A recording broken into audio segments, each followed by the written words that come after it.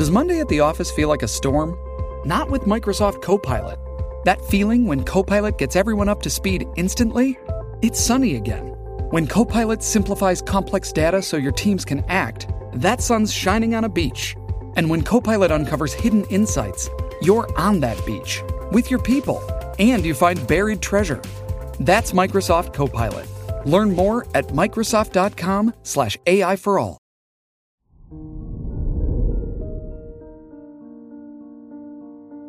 Hello there, Aquarius, and welcome to your horoscope for today, Wednesday, November 8th, 2023.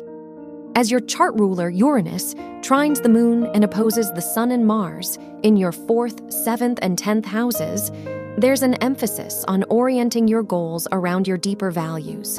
You're ready to switch things up and embrace new ideas, but only if you can let go of the past. Your work and money. With the moon. Mars sextile in your 7th and 10th houses, it's the perfect time to establish new business deals and pitch your ideas to potential clients. You'll have an easier time getting your ideas across and feel more confident doing so.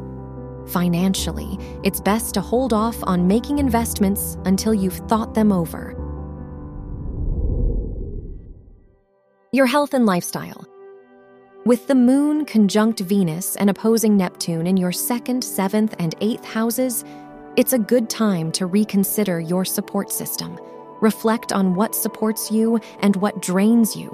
While it might not be the best day to make new commitments, it would be good to start putting more energy into your interests. Your love and dating. If you're single, your 5th house ruler's square to Saturn and sextile to Pluto and Venus asks you to use discernment when pursuing new connections. Only you know the type of communication and support you need, so don't be afraid to stand for that. If you're in a relationship, it's a good time to plan a romantic night out. Wear black for luck.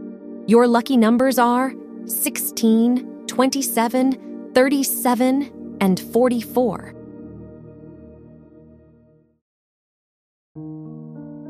From the entire team at Optimal Living Daily, thank you for listening today and every day. And visit oldpodcast.com for more inspirational podcasts. Thank you for listening.